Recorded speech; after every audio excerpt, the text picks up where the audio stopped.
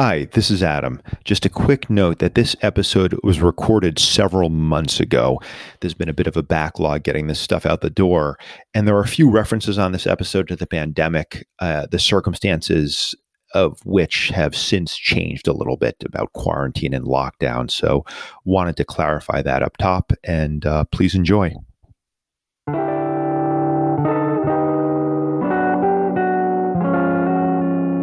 I'm Adam Strauss. And I'm Jordan Eiper, MD.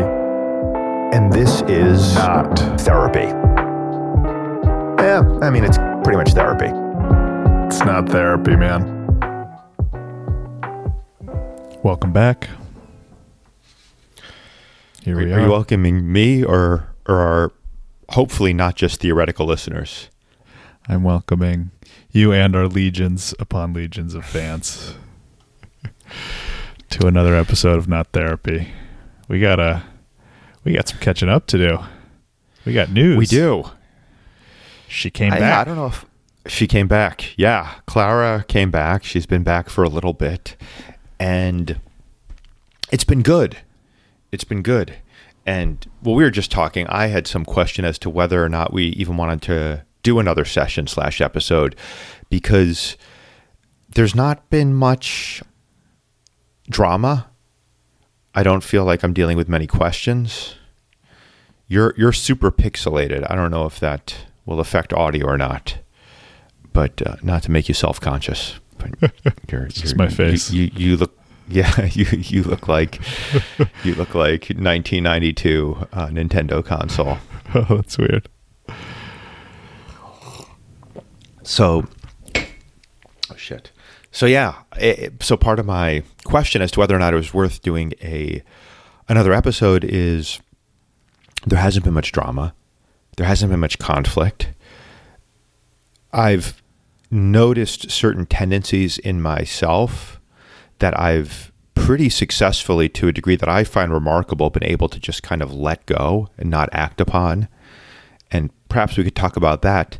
But also part of what this experience for me has been of her being here and of me living with a woman, albeit temporarily and not for that long, but living with a woman for the first time in 17 years, part of it has been, I keep likening it to myself, to a psychedelic experience where when you're in the experience, a lot of it is just staying present and letting go and just observing.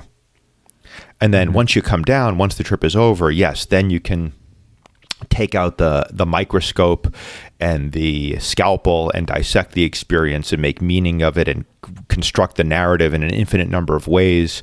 But when you're in the experience, that's not necessarily that helpful. And that's the thing I've been able to do even with myself, again, to a degree that I've found pretty remarkable, is I've been able to just kind of look at it like, all right, I'm just here, I'm present, and I don't really have to figure out what's going on with this woman, what and how this is going to play out. Yeah. And so you were feeling like maybe you didn't need to record a session today because you're not feeling a pressing need to figure something out. You're not feeling really troubled by anything, and your feeling was that's when you want to be doing a session, is when you're really puzzling over something. Partially that, and partially also a feeling of the trying to bounce ideas off you and conceptualize what I'm going through. And I mean, I do think most therapy, talk therapy, entails an element of figuring out, which isn't a negative thing often, but it does entail an element of let's try to get a sense of what's going on here, get a handle, get some perspective. And so part of my hesitation is it feels like maybe the best thing for me to do right now is to not try to do that, to just be in the experience as it unfolds. Yeah. Go ahead. No, I mean, having said that, we do have the aforementioned legions of listeners, whom I do feel our advertisers have certain demands. Jeff Bezos. I mean, remember the deal that Jeff cut with us? Right. We don't look askance on his ethically suspect practices. In exchange, he'll give us a token percentage off wet wipes. And I'm down to sell out. That's not the issue. But yeah, I mean, I think it's an important issue you're raising, and it speaks to different ways that we can think about what therapy is. The question, is therapy a thing to be used only when either times are tough and you really need help figuring something out, or is therapy something to be used, when something has already happened and you're trying to figure it out kind of post hoc? Or another way to look at it, which was sort of behind my encouragement that we jump on the line today and do a session/episode. I like that. Do a session, is that, I really view therapy, this kind of therapy that we're not doing, as more of as just an ongoing practice. And you just show up on a regular basis, ideally weekly, in a real psychoanalytic treatment multiple times a week. But whatever the frequency, you show up regularly and you just kind of be with whatever comes up, sort of like a meditation almost. It's not, you don't meditate only if you approach a meditation practice like, oh yeah, that's something that I pull out of the bag only when times are really tough. You're not. That's not really the idea. You're not going to get as much out of it, I think, as if you approach any of these things as a regular practice that you do rain or shine, and just a part of your growth, a part of your inner exploration. I think really rich stuff can come up in therapy when you show up on one of those days and you say, things are going great. I don't really have anything to talk about. You never know where that's going to go. You can wind up really hitting pay dirt. Yeah, and that's one reason why I'm willing to do this right now. Not just willing, but I want to do this to see what comes out of this. Two, though, this is a broader topic, but this is not private one-on-one therapy. There is, at least ostensibly or optimistically, an element of entertainment that we're hoping will be present here. And perhaps it's I know from as a performer, where if there's not conflict in something I'm performing on stage, then there needs to be laughter. And if there's not laughter or conflict, then it's kind of like, from the audience's perspective, well, why are we here? Because conflict keeps people on the edge of their seat. They want to know what's going to happen. And I don't necessarily mean conflict between characters. It can be internal conflict, but two things kind of butting up against each other, and something's got to give. Yeah. So, yeah. But that also is another form of surrender where neither of us have a clear agenda for this. We feel like this is something that we want to put out there, and not just for Jeff Bezos's advertising dollars, but also in the hopes that maybe it helps other people. And of course, I am an entertainer. I guess I'll embrace that term. So I have a vested interest. Such a funny term. It is a funny term. You're a male entertainer. I make a living when there's not a pandemic going on not just by entertaining, but my specific brand of entertainment is sharing what's going on in my life. Yeah. Via stand-up comedy and via theatrical monologues. And so I want this to be another form for that. So let's proceed, and we'll see how this unfolds. Yeah. All that said, the potential value that whatever we talk about today has for art's sake and Jeff Bezos's advertising dollars' sake aside, from a personal standpoint, we hadn't recorded in a while. I found myself being curious how it's been going for you, having Clara back in town. And I have to be honest, when you tell me that she's been here for a bit, you're living together, given everything I know about you, everything we've covered in past episodes, when you tell me there's not much going on, there's not much to talk about, I'm a bit incredulous. I'm like, yeah, right, dude. And fair enough. There's been stuff has been going on, but it feels like the universal answer I've come up with is just kind of, well, let me talk about specifics. Sure. But we don't necessarily have to talk about specifics too, because talking about the way you're approaching it, I think maybe we start there. That sounds really interesting and important. That yes, maybe you want to take a different tact and not tell me that much about the specific doubts or whatever, or conflicts that have come up, but yeah, how are you managing? Well, there haven't been that much in the way of specific doubts and conflicts. By specifics, I mean using specific examples of what my process has been. Yeah. So, because I've been talking generally about with terms like surrender and letting go and stuff like that, which are incredibly vague. So,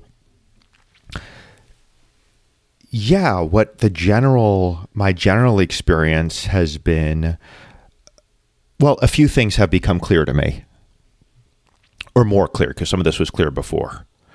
One is I've been seeing a tendency to interpret how she's feeling or acting as a reflection on me. And specifically when we've talked about this before, she can be incredibly effusive. I mean, she's a literal poet, and her mastery of language is extraordinary, is intimidating for me.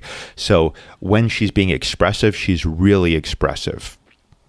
But there are times when she's quite quiet. And when she's being affectionate towards me, she's very affectionate. But there are times when she's not evincing that sort of behavior.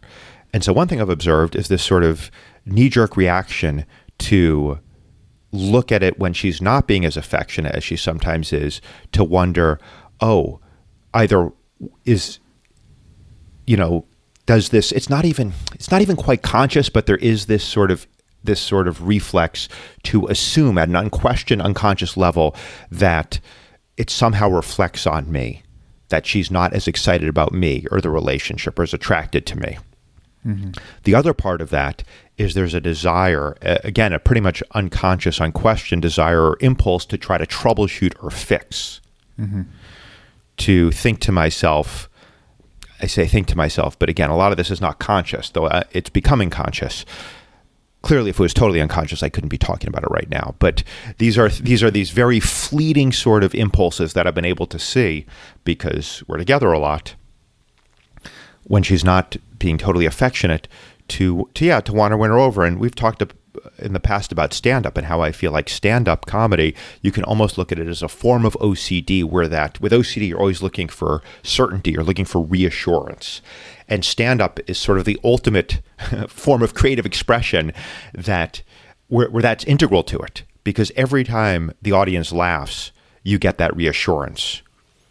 I've said this before, in ordinary one-on-one social engagements or at a dinner party or whatever, you don't necessarily know how other people are receiving you. Are they enjoying the conversation? But with stand-up, I know exactly how the audience is receiving me, at least within broad parameters, whether they're enjoying it or not, because they're laughing or they're not laughing.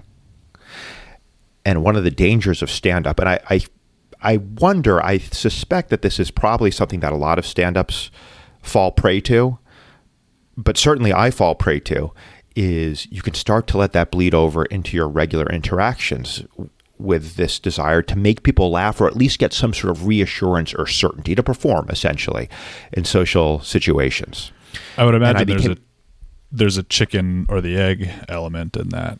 It's like, does someone who already has that predisposition in regular interactions, does that make them, are they seeking out something similar when they decide to start being a stand-up? Yeah, that's a great point. Is maybe that impulse to get reassurance and to entertain is a reason one goes into stand-up. And for sure, I'm sure that's part of it too. But I do think it strengthens it because essentially you're training yourself. You're like a Pavlovian dog. You're training yourself to salivate to that dinner bell of laughter. Mm-hmm. And when you're not getting it, at least for me, I saw this years ago, and I've been able to largely stamp this out, but I became aware years ago that when I'm in, especially a group of people, there's a part of my brain that rather than just being present in the interaction is kind of scanning the horizon for a little gap where I can drop it a little punchline or something. Yeah. And the effect that has, one, I think it probably sometimes is not that entertaining for people. I imagine it can be annoying, but for me, the effect it started having was one of the same things that stand-up can have, and one of the reasons I sometimes have ambivalence towards stand-up, where it can paradoxically make you feel more lonely. Because, okay, yeah, now this group of people at this dinner party is laughing, but they're laughing at things I've said to get them to laugh. It's almost like it's not unconditional love. Yes, they're laughing, but they're laughing because I said something funny rather than they're just there being open and receptive and accepting of me as a flawed human being. I'm more in that performer mode. Yeah, I know that feeling really well. And I feel it a lot. It'll show up in a sort of like mental reviewing the next morning after a dinner party or something. And especially I think alcohol has a part of it. We talked about this before. I don't think it made it into the podcast, how alcohol, I think there will be a little letting down of the guard, a little disinhibition, and that tendency of mine to try to, you put it so beautifully, scanning the horizon, just trying to find little places to try to get a laugh in.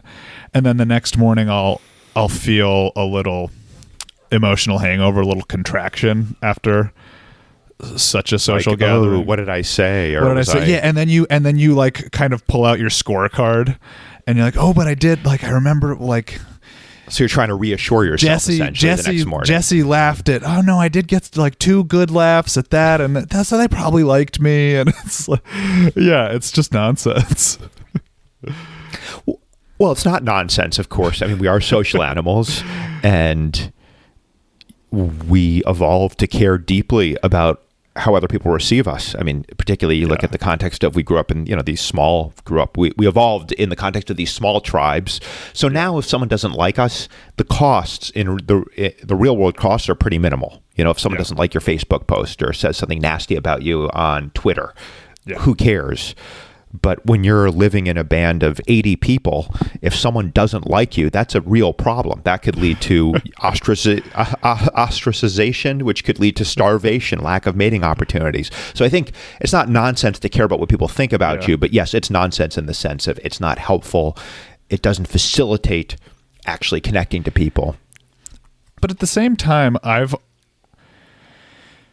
thinking about the like prototypical village of 80 people. I'll bet that they're in such a scenario where people are really close and banded together for survival. I'll bet there's also a lot more conflict than I'm comfortable with in my life. I've never been the kind of person who was comfortable being close to people and also having a fight or getting annoyed and stuff like that. And I think that a lot of people can handle that just fine. Just kind of, someone ticks you off, you yell at them. Ideally, you express your anger more effectively than that. But a lot of it has to do with the house I grew up in. I never got comfortable really expressing anger with people I was close with. So it was kind of like you're trying to please everyone, and you're trying really hard not to offend anyone too. And those two things together, that's a combined package, I think, to lead to that feeling of loneliness, even when in the presence of other people. You mean in a small village, your fear would be that you would feel very reticent to have any open conflict with anyone? Where you're more comfortable, where there's more anonymity, where there's, in a world of 8 billion people, where you piss one person off, who cares? No, I think I'm not comfortable with it in any of those settings. I think that in the small village scenario that, with our kind of evolutionary psychology hats on, neither of us being experts who deserve to put on such hats, but in that like prototypical imaginary village, I think you are forced to get comfortable with conflict and disagreement and stuff. Whereas in our world now, maybe there's so many people that you can just avoid it and stay locked up in your little echo chamber and in your home. Yeah. Well, there's an element in a smaller community where everyone kind of knows everyone else's business. And that can actually reduce conflict because it makes it more difficult to engage in deception or selfish behavior. Yeah. I was kind of spacing out when you were saying that because I was thinking about the next thing I was going to say. What was it? It better be fucking good, man. I just want to win your approval. I was thinking this is a difference between us. For all the similarities in the ways our minds work and our Jewish mothers and this and that, I think that's actually a big difference between us is when you were a kid, there was lots of conflict in your life. And when I was a kid, there was not. There was, in my childhood, there was almost a problematic absence of conflict. I didn't learn how to express anger. Whereas, one of these days when we pull into Momsville, we're going to learn about how there was quite a bit of expressed anger in your childhood. There was, but there was also a fear of expressing anger. I wouldn't say I learned how to express anger in a healthy or productive way, because anger can be useful in some contexts. Yeah. Whereas for me as a kid, it was more just overwhelming emotion, and it was I couldn't express it or channel it in any productive or helpful way, and it would literally explode, literally with me throwing and smashing things. Yeah, and it didn't feel safe. It didn't feel, my own anger didn't feel safe to me because it had such a evident and painful impact on my mother and others in the house, the whole family. You know, when I was engaging in a tantrum or freaking out, it was scary. Yeah, and so here, I think we're sort of dancing around that when we're talking about how Clara moves in and you're noticing paying a lot of attention to what she's paying a lot of attention to, is she approving of you? Yeah. So there was that element. And then there was the element of, again, I'll call it troubleshooting, being like, what can I do to win this person over? Yeah. I have to be funnier. Or one thing I noticed is sometimes just a tendency to want to fill silence with words. Because in silence, I don't know what's going on. I have no real clue what she's thinking or feeling. With words, at least there's some sense. Even if the conversation doesn't feel totally connected and sparkling, there's some degree of information coming in about her state. So yeah, a lot of it has been, in a nutshell, seeing those tendencies and just being able to let them go completely. Just learning to be very comfortable with the uncertainty that I'm realizing is, by bringing her into my life, I've brought more uncertainty into my life. The last time I lived with a woman was 17 years ago. And even beyond that, I haven't had a day job in almost 3 years. So I have a great deal of control over my day-to-day existence. And therefore, relatively little unpredictability. The unpredictability in my life, typically pre-COVID, comes in things like, oh, I got this great booking. I'm happy about that. Oh, damn, I didn't get that booking. I'm unhappy about it. Or the subway's late again. Shoot, I'm going to be late to the show. Little things of just the way the world unfolds that I can't quite control or predict. But another person, that's a whole universe of unpredictability, another sentient being. Yeah. And so that was one thing I realized early on is, wow, for someone who, I really look sometimes at OCD as an allergy to uncertainty, almost like this just super strong reaction. You can look at an allergy as a visceral reaction to something that is actually worse than the thing itself. I might have said this before. This is my own little theory or metaphor, but the idea, peanuts probably are not going to kill you inherently, but a peanut allergy, your body's response to this perceived danger from peanuts absolutely can kill you, and does kill, I think, thousands of people every year, maybe tens of thousands. So similarly, uncertainty itself is not inherently dangerous, but trying to get rid of uncertainty with obsessive thinking and behavior causes all sorts of suffering and pain. Yeah. And so for someone who has developed this OCD, as I believe all OCD is a way to try to control and eliminate uncertainty, letting all this uncertainty into my life feels like a big step. And the fact that I've been able to just roll with it has been very encouraging for me. Rightly so. It sounds like a big deal. I mean, this was not... yeah, I mean, having her come back still with coronavirus, quarantine, stress in full swing, it was kind of a high stakes game, and it really sounds like you're handling it beautifully. And one of the things I'm realizing is it wasn't that high stakes, because so much of one of the beautiful things about being with her now, and I see this over and over in my life, is just the collision between the ideas in my head, the fantasy or the catastrophic negative fantasy, and the reality there's always a huge gulf there.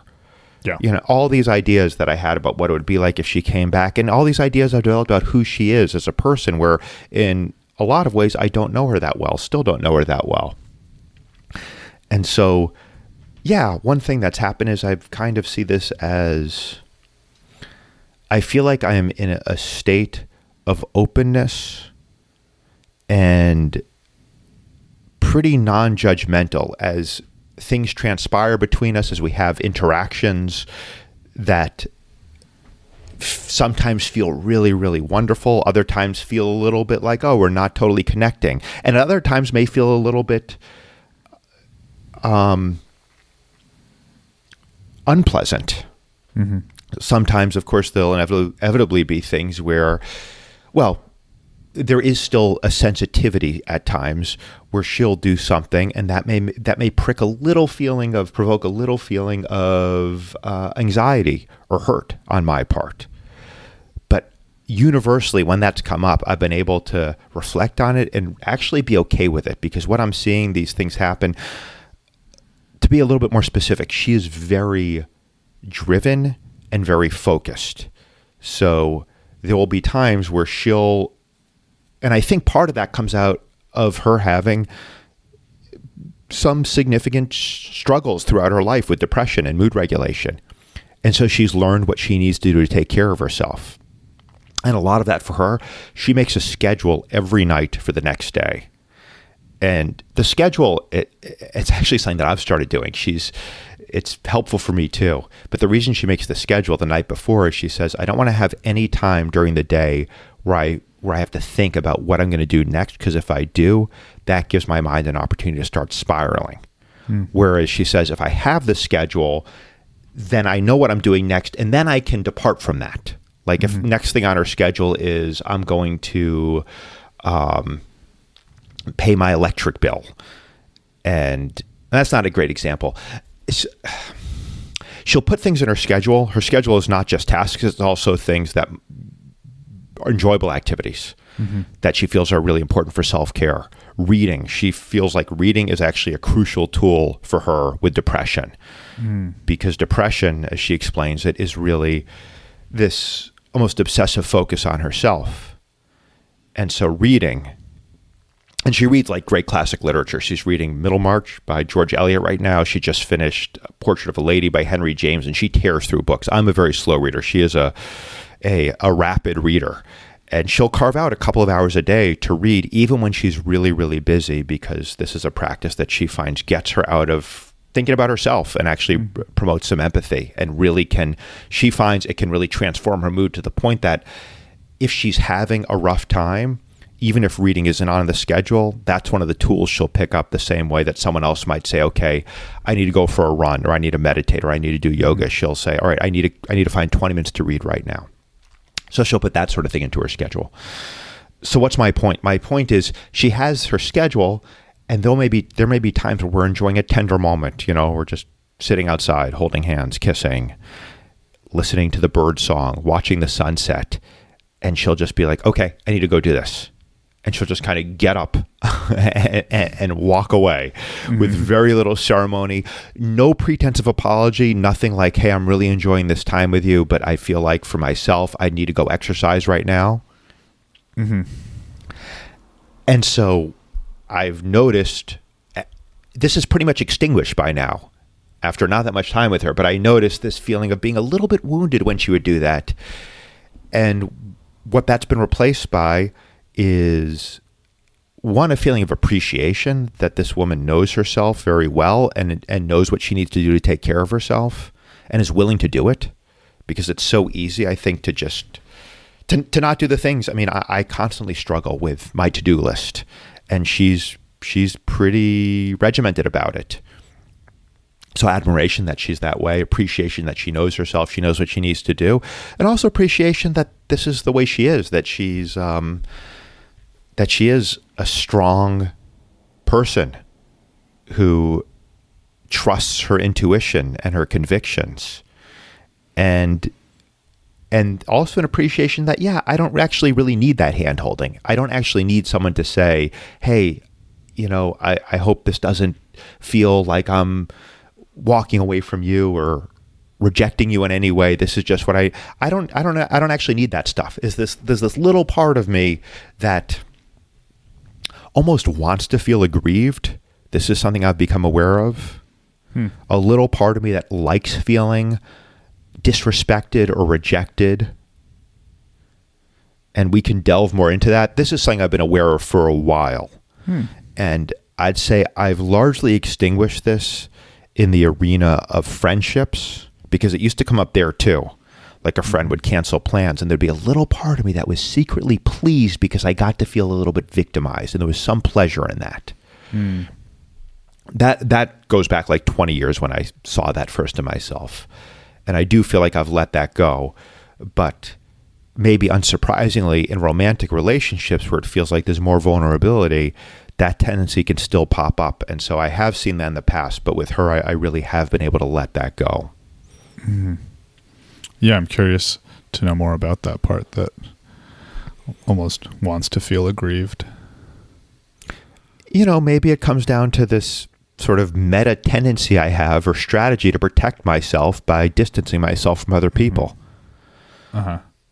Then maybe that part of me looks for reasons to resent people. Yeah, we've talked about that.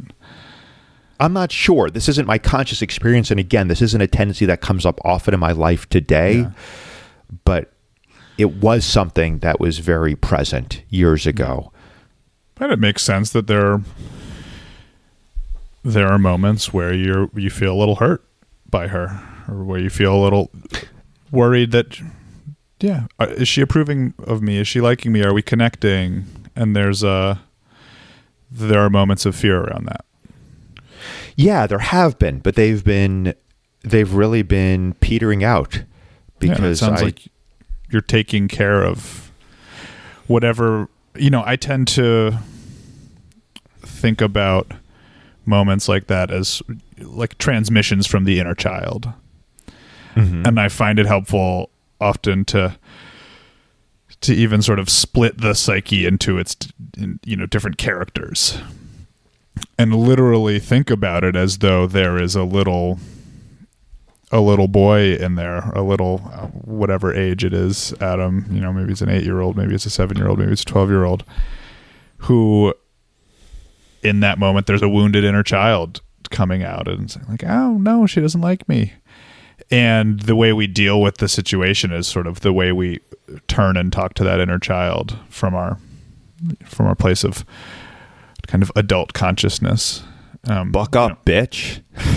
That's one strategy. Guess how that tends to go. And that is a strategy I know people use. But I haven't. How do when someone actually talks to a child that way, what kind of adult do they tend to turn into? Not a happy one.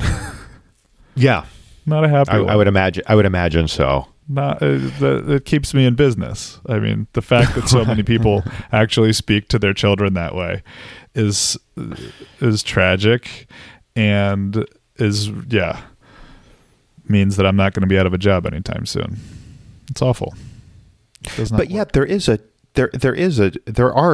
time and place to say kind of buck up. Maybe not in that aggressive.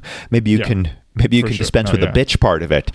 But and I think that's part of what I'm seeing now is I don't need this continual reassurance in every moment that we're fully connected, that she's totally appreciating me, that she's completely enamored with me.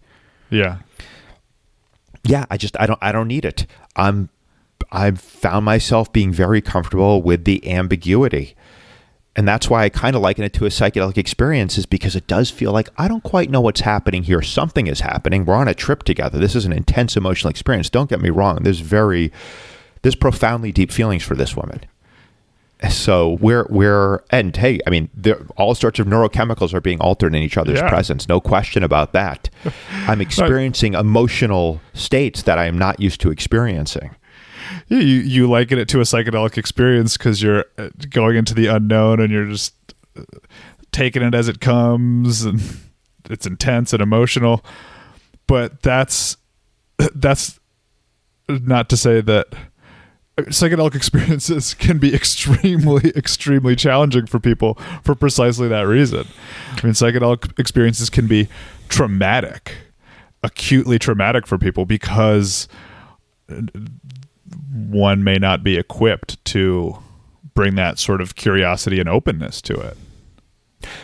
And I, as you know, have had such such challenging experiences, and I think this is one of the ways psychedelics have helped me. Is sort of tripping Adam has been able to model for sober Adam the behavior and the orientation of openness and surrender.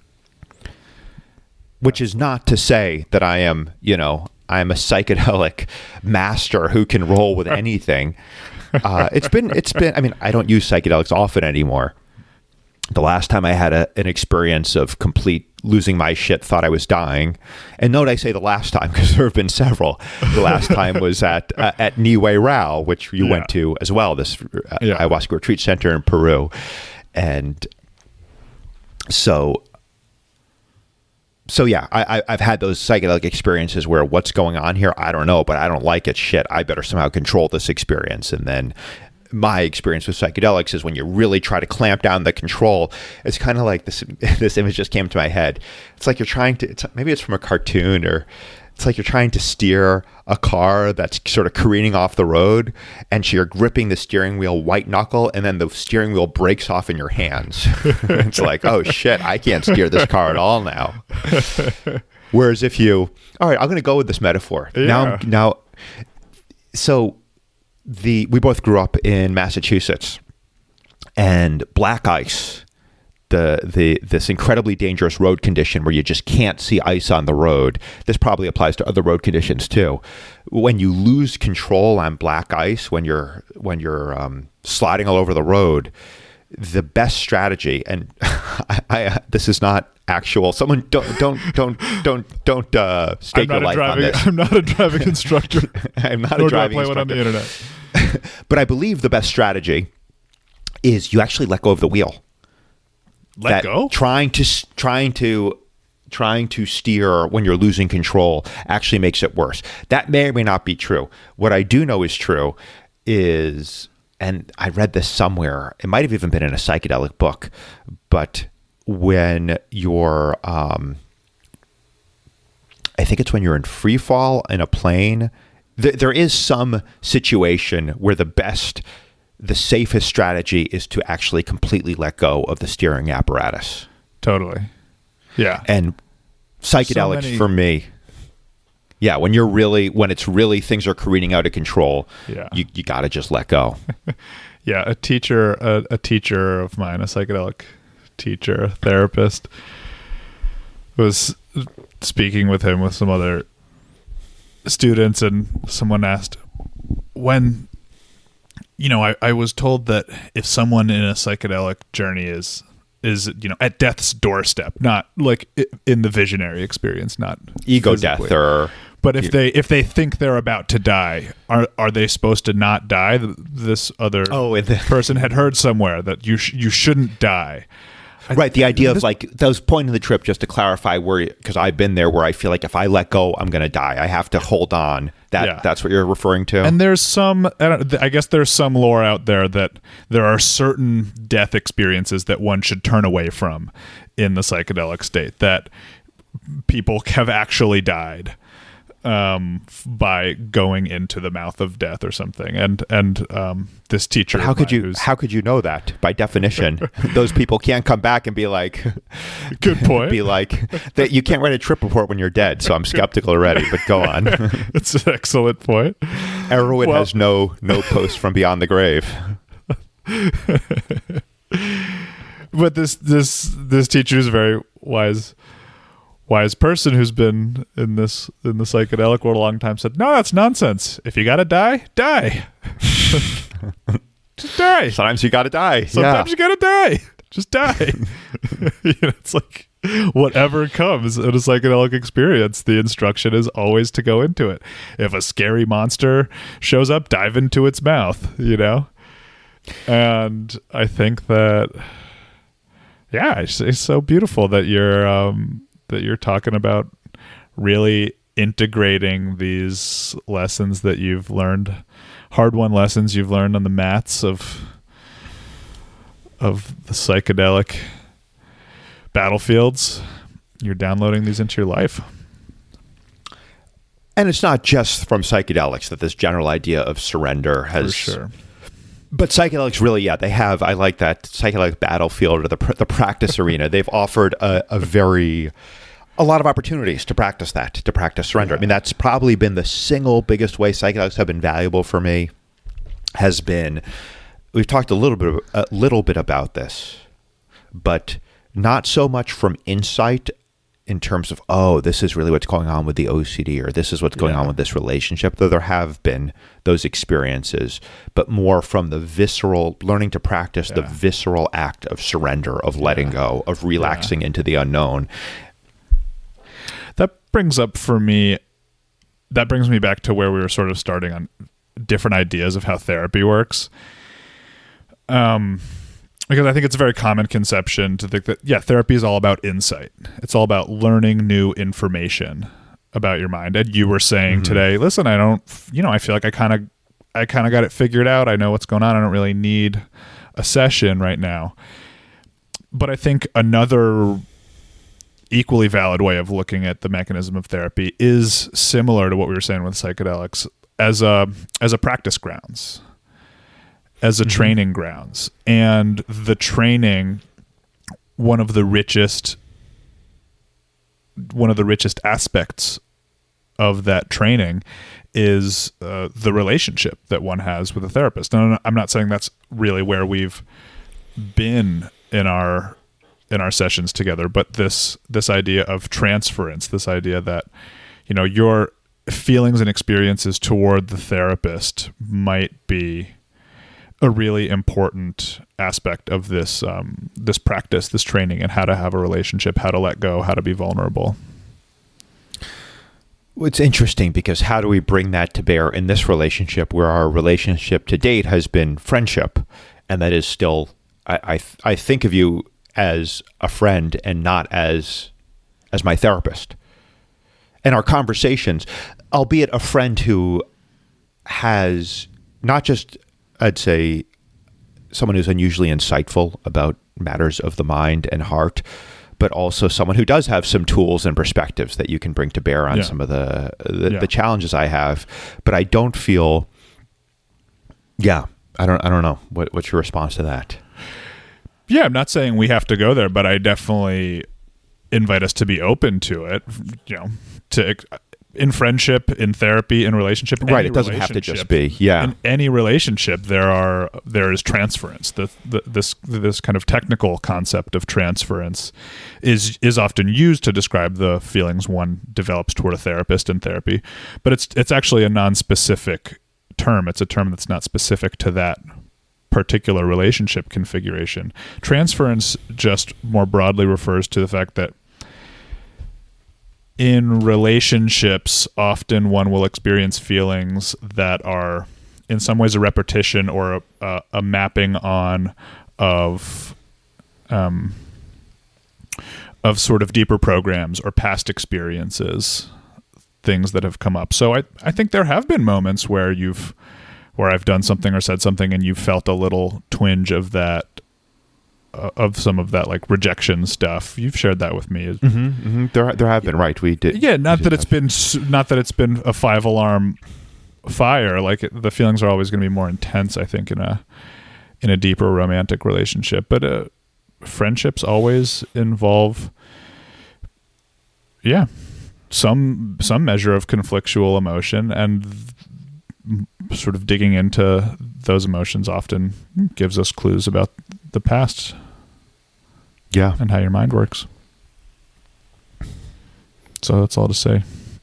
Don't be shy. Yeah. How did we get onto this? We were talking about the battleground, the psychedelic battleground. And then we went to... And then I brought up the therapy thing. Oh, right. Therapy also being sort of a practice ground, not just a place to go like learn insight with your mind. Right. Yeah. And the therapy that I have done in recent years has not been insight-based, we've talked about ACT, acceptance and commitment therapy, which is a little different. It's not so much examining the therapeutic relationship, but it is bringing in whatever you're feeling in that moment, your thoughts and emotions that are your experience in that moment, and learning how to work with them. And acceptance there is also the key. Yeah. And so to that point, I'm wondering if we might hear a little bit more about some of what you're doing in these moments, the last couple of weeks. Yeah. When Clara's been here, what sort of tools are you pulling out? Yeah, so it's not even so much tools. It's just this seeing these twin impulses to take when she seems not to be as excited, to take that as a reflection on me, and then to want to try to fix that. So seeing that and then just kind of letting it go and just being comfortable with my own experience. We were hiking. This was just a few days ago. And we weren't talking. We were talking sometimes, but then there was a period of prolonged silence, and I became aware that I was really focused on what is she feeling right now? What is she thinking?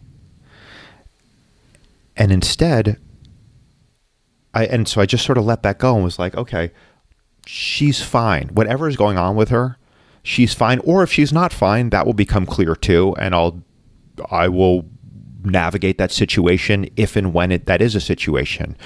But right now, I'm in this beautiful fucking forest with these staggering views. And I've certainly spent many, many hours, many, many enjoyable, wondrous hours hiking alone. So it's actually kind of nice. I can just enjoy the silence and just be in the experience and just sort of let her do her own thing. Mm-hmm. And it felt almost like a meditation where I really tuned my attention into my body and my senses. And it felt like I was kind of like retracting inward these little tentacles of awareness that had been shooting out towards her, kind of these little probes into the Clariverse, and just retracted them out and was giving all that energy to myself. And it felt great. I have very little training as an actor, but one person who I worked with, I had a lot of voice issues because I don't have training as an actor. When you're doing The Mushroom Cure is now 90 minutes long. It used to be over 2 hours long. And the first off-Broadway run I did, my throat was just shot. I didn't know how to project to a full theater 8 times a week. Oh. And so I started working with this vocal coach, but he's more than the vocal coach. His name is Gary. Why can I not remember his last name? A deep dude, someone who has a spiritual person, and that's a vague term, but I'm gonna just let it rest at that. So, and he gave me, it was very helpful, but the thing he said that helped the most is he said, don't give it all away to them. Don't give all of your energy to the audience. He said, keep some for yourself.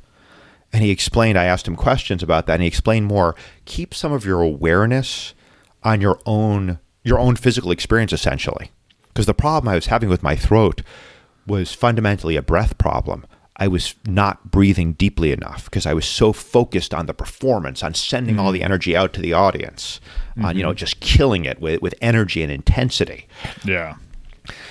And that was transformative for me, and still is. And actually not just on stage, off stage too. When I'm in a conversation now, often there's a part of me, a part of my awareness that's just on my lower abdomen. Just the breath kind of moving there. A small part. Most of me is focused on the outside. And so this is what it felt like hiking with Clara, where I was just more aware of my body instead of throwing all this energy, all of this probing and interrogative energy towards her, wondering what she was about. Yeah. What was going on with her. Tentacles into the Claraverse is... That's got to be one of the... It's our fourth album. I love everything you just said so much. As you were saying it, I took my microphone and tweaked it and moved it closer to where I'm sitting. I'm sitting on the floor on a meditation cushion, cross-legged. Stop bragging. In full lotus. I'm sitting in a hot tub with flutes of champagne and lines of blow. So we have a different orientation to show business, baby. That's your practice, man. Yeah, but as you were saying that, I was remembering how this has totally come up for me in making this podcast together, and we've talked about this, how it can feel hard at moments to capture the spontaneity and comfort and fluidity of our not recorded conversations when we're recording. And I think for me, undoubtedly, that is related to just being nervous and thinking about what the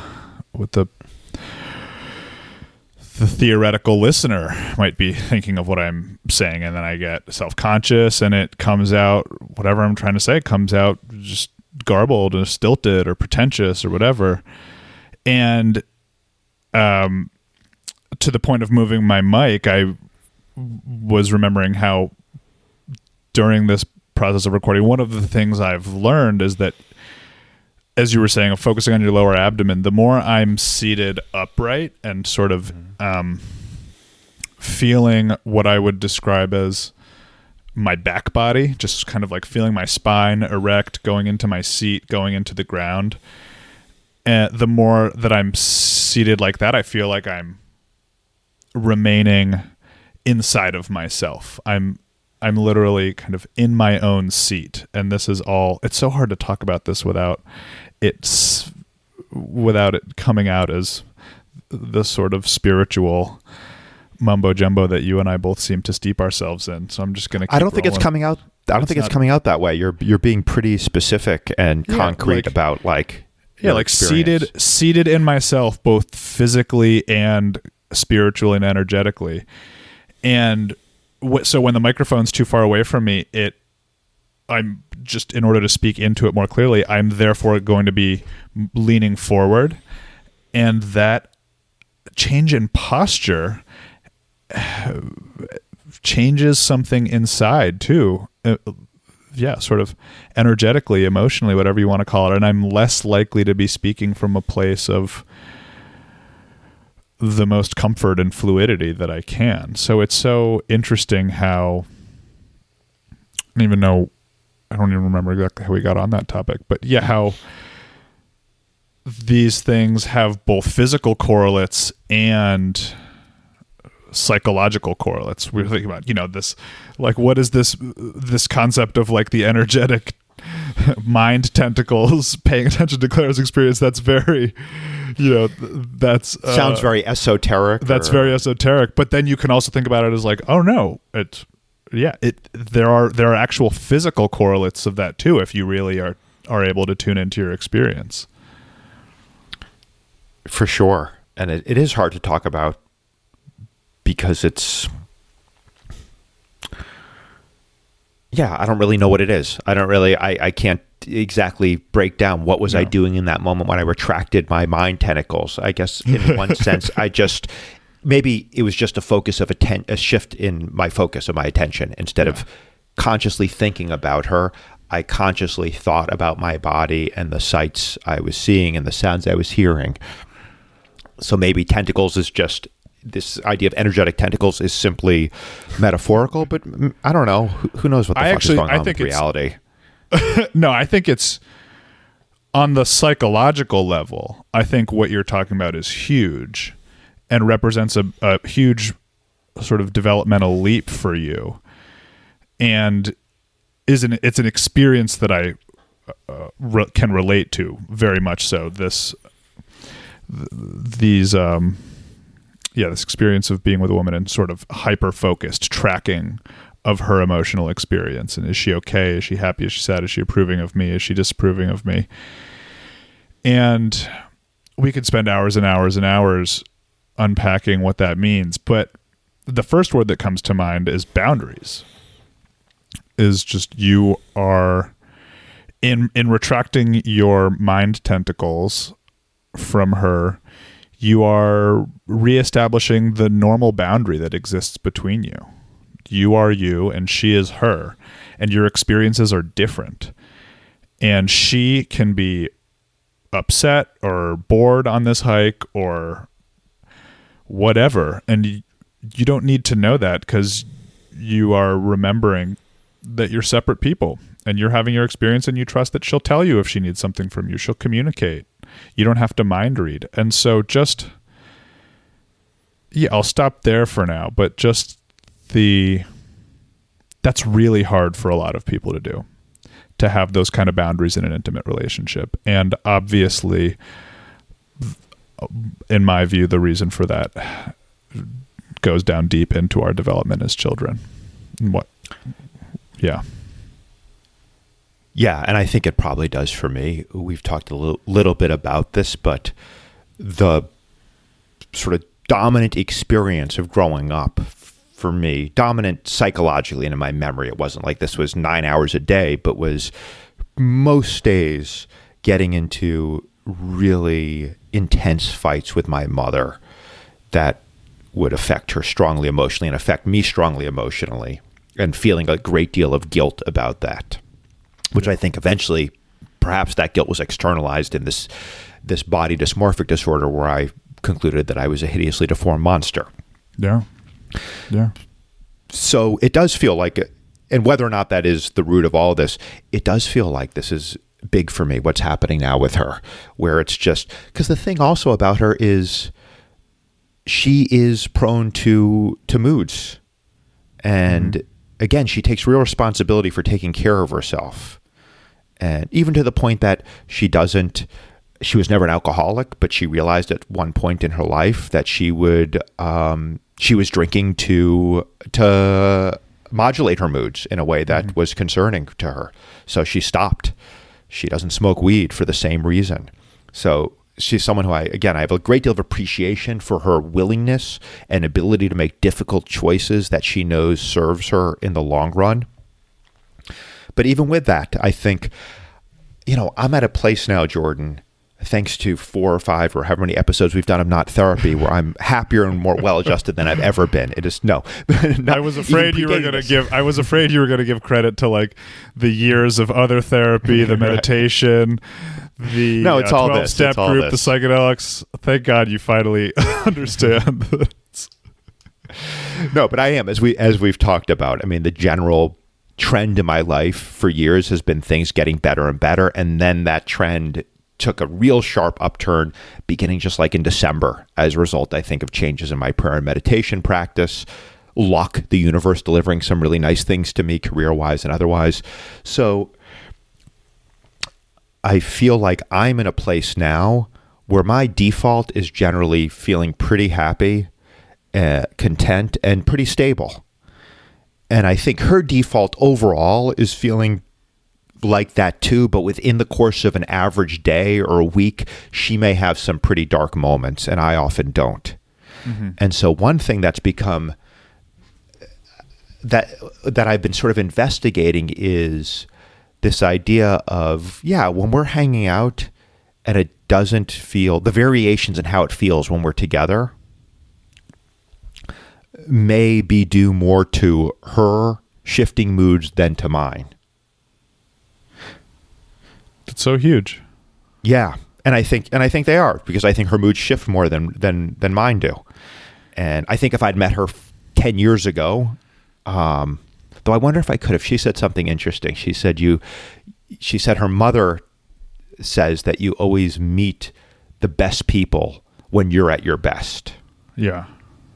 Yeah. And yeah, I certainly feel, I mean, she's a formidable human being. She is, sounds like it, super smart, very self-aware, really gifted creatively and artistically.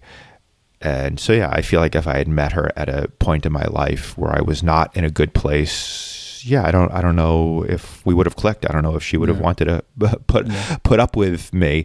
And the same token, I think if I'd met her a year or two ago, because she's made a lot of changes just in the last couple of years, I feel like I might not have felt the same way about her. Not that we have to be perfectly well adjusted and at our best in every moment, but yeah, there's a baseline level where I feel like both of us are generally in a good place, but her mood changes more than mine does, and so that may determine our interactions more than my relatively stable mood does. I think there's totally something to be said for what was it her mom who said that you. Yes. Yeah. Yeah. That goes back to that manifesting idea that we were talking about in a recent episode, that you meet the best person when you're ready for it, when you're in a good place. But yeah, I'm just struck that I think this represents such a big step for you, the ability to see some of this enmeshment stuff coming up where you're worried about how she's feeling, how it reflects on you, and you're able to separate from that and just say, oh, yeah, that might be her thing. That might have nothing to do with me. Because that is just, I think that's been so deep wired in you. And I know what it feels like because it's something that's deep wired in me. It's a feeling I'm really familiar with, is when I am with a partner thinking that everything going on with them, namely the bad stuff, perhaps not so much the good stuff, but if they're upset or in any way, it must have something to do with me. I must have done something wrong. And that just goes right to childhood. There's a quote, I don't know if I've ever told you this, by this Scottish psychoanalyst named Fairbairn.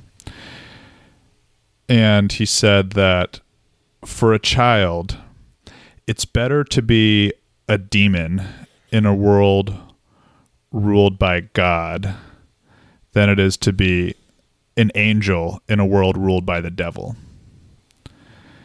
Meaning that a child is always going to make it about themselves, is always going to locate the problem within themselves. It's better for them to feel like I'm the bad one. I'm the bad one. Because think about it, for a helpless small child, if your parents are good people and you're a monster, you have some hope. You can do something about that, and they'll still feed you and take care of you while you're trying to deal with your monsterness. But if you're a 3-year-old and your parents are devils, you're going to die. You are, it's back to that. We're always bringing in sort of life and death, evolutionary psychology concepts, but of course that's how it is for a baby, for a toddler. If your parents are bad, you will cease to exist. They will not care for you and you will die.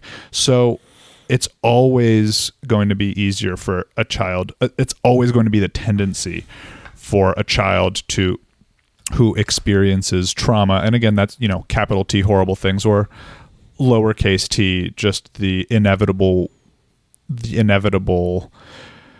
ways that, pretty much everyone in their childhood at some point, they're something emotionally suboptimal happens. Something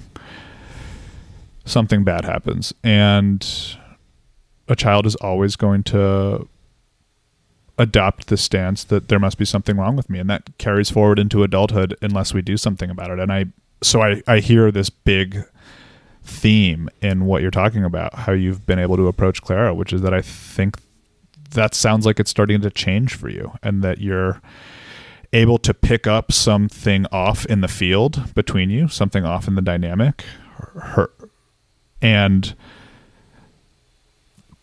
say, this might be about her. It might not be my fault. Yeah. And it does feel significant to me, because I do think it's something I've carried into adulthood, where there is often my first assumption is to assume that if there's a problem in a relationship or even a situation, to kind of look to myself to think, could I have, and maybe in some way this connects to the OCD, because we've talked about this before with OCD and this terror of making a mistake. We've talked about the idea that if a bad outcome happens that is a result of you making a mistake, that hurts much more than if the same outcome happens randomly. If you're, I don't know, I'm trying to think of an example. If your wedding is canceled due to rain because you chose to have a wedding in India during the monsoon season, you're an idiot, man. Why did you have a wedding in India during the monsoon season? But if there's a freak rainstorm in Oakland where I am during the dry season, well, who could have predicted that? Yeah. I think we used that Alanis Morissette reference last time we talked about this theme too. What was the reference? I have no recollection. Rain on Your Wedding Day. Oh, right. Rain on Your Wedding Day. From the Alanis Morissette hit single, yes. Ironic, yes. off the album Jagged Little Pill. Yes. The first concert musical I ever went to. Oh, really? With my mom and my sister. I think my first one was Billy Joel. We Are Very White. Foxborough? Did you go to Foxborough? No, this is at the Mullins Center in Amherst, Massachusetts. Yeah, so there's this thing where if the mistake could have been, if the loss could have been avoided, then it hurts a lot more. And so I'm trying to tie this in, and this may or may not be valid, that maybe there's something, when something goes wrong often in my life, the first thing I do is interrogate myself. Could I have prevented it? Yeah. Oh, crap, I'm going to be late to this gig because the subway was late. Well, I couldn't have prevented that. Oh, well, you know what? If I'd taken this other subway line, if I checked the MTA.info website before and I would have known that the A train was having delays, I would have taken the Toothgray and I wouldn't have been late. Okay, then it's my fault, and now I have to beat myself up over it. Yeah. But there is... Sorry, go on. The need for certainty and control is so universal and extends so far outside of this construct of OCD. And I think that's been a point that I've hit on a number of times in our conversations, is like a lot of this stuff that goes on that lives under the title of OCD with you is so universal to emotional suffering of whatever form. And, I was using that mechanism of needing to or wanting to have control and certainty over what's going on, I think is so universal and cuts so deep into the human condition. I think that's one of the points I've tried to hit on in our conversations, is that while in you that sort of lives under the heading of OCD, I think it's so much more universal than that, and so not specific to any one, quote, diagnosis. I was using, this came to mind for me with a patient of mine the other day who struggles in dramatically different ways than you have in your emotional life.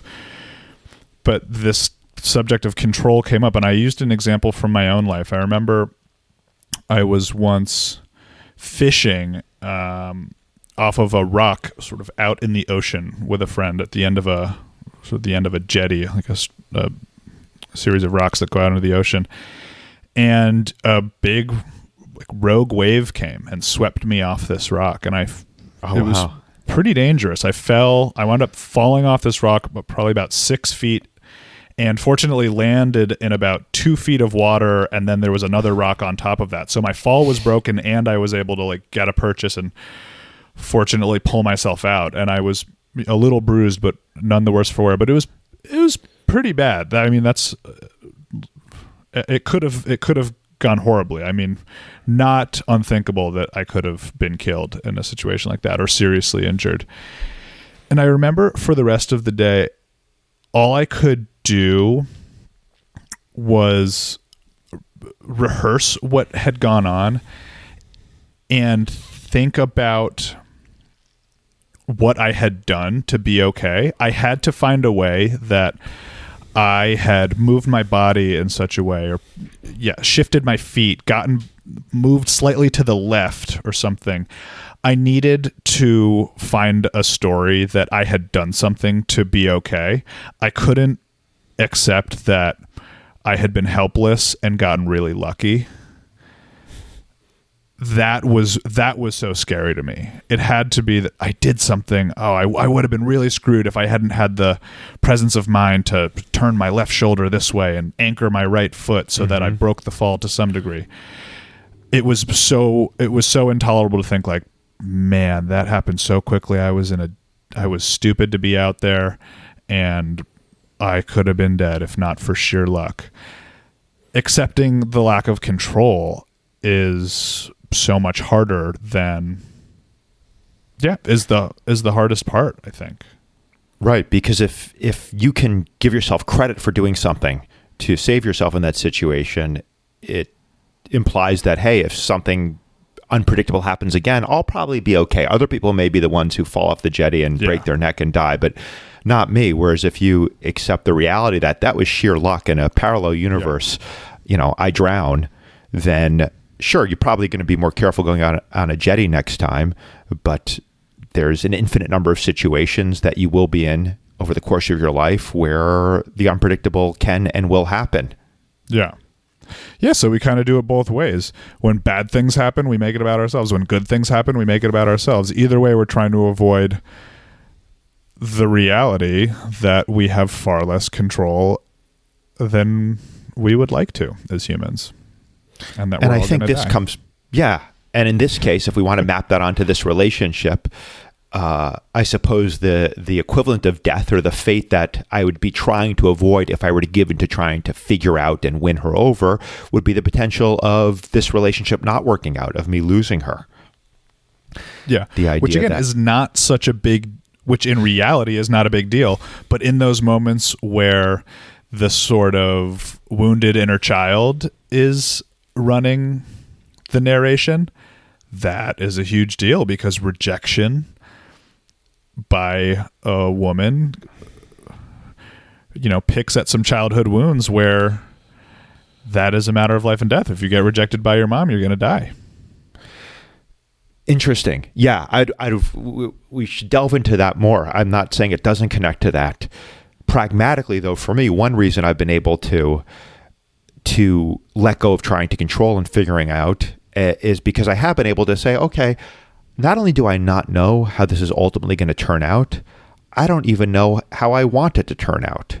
Totally. I mean, I'm falling for this woman hard, and she's falling for me hard, but it's still early days. We've known each other for less than 4 months. So, yeah, I can't say that this is someone who I want. It feels right now like, of course, I want this to continue and deepen, and it's hard for me to imagine that changing right now, but who knows? Yeah, I don't know her well enough. So I think we've talked about this before in the past. I've had this real impulse to kind of very quickly in a relationship to be like, oh, this is the one. This is going to be the thing that saves me. Or, oh, no, this isn't going to work out at all because she has these flaws, or the relationship has these problems. And with her, I really have been able to stay in that place of just, I don't know. I'm just going to kind of see how this unfolds. I don't actually have an agenda here other than I want to continue getting to know this woman and allowing the relationship to deepen. And the other thing I think that helps kind of mitigate that otherwise sort of knee-jerk fear of loss that I often have, which I have with, we talked about this even going hiking and seeing a beautiful sunset and me telling myself, well, don't enjoy this too much because this is going to end. Yeah. I've been able to stay away from some of that real paralyzing fear of loss with Clara, also because I'm aware that, holy shit, the fact that I can do this thing that I haven't been able to do in so many years, to really just be present with a woman and not worry about where it's going and not worry about, does she like me enough? Am I winning her over? The fact that, in short, I can have just an authentic, open connection with a woman. And also, by the way, we haven't talked about it this episode, but we have in past episodes, that part of my brain, that very OCD part that finds flaws with women. Oh, she you know, we don't share a sense of humor, or there's some slight physical imperfection or whatever, you know, that part. I've really been able to not shut it down, but just kind of not pay attention to it. Mm-hmm. And that's been the thing that's doomed many past relationships. Yeah. So in short, the fact that I'm able to really have this connection with a woman in a way I haven't been able to in 17 years, and probably never have before in my life, because 17 years ago I was certainly in a very different place emotionally and in my maturity. So if I can do this with one woman, I feel like, yeah, I can do this with a lot of women. There's 8 billion people on the planet. Clara is very special to me, and she's the one who I want to be doing this with now. But yeah, I don't feel like there's one true love for everyone and that's it in the world. I feel like I can have different connections, but healthy, strong, nourishing connections with a lot of women, because now I'm able to do this. So that also undercuts some of the fear of loss, where it's like, well, and I even said this to her when we had a conversation about some of this, touching on some of the stuff you and I have talked about, because in the past she had expressed this concern that she doesn't want me to put too much on this, like this has to work out. And I said to her, you know, I really have nothing to lose here, because if all that comes out of this is it's kind of, you know, blowing the cobwebs off my emotional apparatus, if it's sort of, I don't want to say a practice run, because that implies that this in itself is not important and deep, and it is. But yeah, I'm learning to do something, a crucial skill that I've not been able to do before, and that is invaluable. So it's, yeah, I feel very, very encouraged by all of this, while at the same time, sure, there is, I don't want to overstate. It's not like it is a continual practice day by day of just letting go more and more of these fear-based impulses and responses that are deeply ingrained. Yeah. And they'll never go away. So like Ram Dass talked about this, how he said he never lost a single neurosis in his entire life. You know, however many thousands of hours meditating on retreat and hundreds and hundreds of psychedelic sessions. He said he never lost a single neurosis his entire life. They just become, you know, kind of like cute little friends that show up every now and then. You're like, oh, you, oh, you're still here. That's funny. Rather than this terrifying monster that, you know, you have to obey its every dictate. Yeah, he used the a word for them. He named them. He called them schmooze. I don't know if that has a spelling. I in my mind, I imagine SHMU. And yeah, the word shmoo brings to mind like a sort of Eeyore, like kind of like like a unicorn, like a dumpy unicorn. Sword. And it was like, oh, you're back. Oh, how you doing? Have some water, have some hay. I don't know, hang out. But you're not scary. Yeah. They'll never go away. Yeah, that's... And you don't want them to. Why don't you want them to? Because I think they're connected to what makes you human, and they're so it's not clear exactly what they're connected to, but they're connected to, you know, some of the most beautiful parts of us, our insecurities. You know, there's plenty of like idioms, sort of spiritual tropes about this. The cracks are where the light shines in, stuff like that. You know, it's like they're a part of your story. They're part of what makes you. I mean, you're a professional comedian, for God's sakes. It's like you can't. these things, your insecurities. You take away the neuroses. What's my act? You mean? Yeah, you're like, so I've been feeling really well adjusted recently. Yeah. Like, let me tell you about this healthy, nurturing relationship I had with my mom. Who's that comedian? Steve, who makes like that show Tosh.0? I don't know. It's probably not. Yeah, Daniel anymore. Tosh. Yeah. I never liked that guy. I was like, I can't tell where this guy's vulnerable. I can't tell where this guy's wounded. He's like, he always struck me as smug, and that's not funny. This is my beef with a lot of comics now. Is where's the vulnerability? Like or John Dane Mulaney. Cook. Yep, another good that guy example. was not vulnerable and not funny. Except he would make a funny, dark, some crude jokes now and then, but. Yeah. No. And I was saying John Mulaney, very funny, but you don't get, and he talks about vulnerability, but you never feel like he's really vulnerable. I don't feel like I know this guy. I don't know what keeps him up at night. Yeah. Whereas someone like, say, Richard Pryor or Maria Bamford or Eddie Pepitone, some of my favorites, you're like, oh, these people are fucked up, and I love it, and I see myself in it, and they're laying it out for all to see, and yet they're making light of it, and it's really, to me, the alchemy of comedy in its highest form is transforming that pain into laughter, which to me is a form of love. Absolutely. Hear, hear. Well, speaking of vulnerability, are you fixed and perfect now?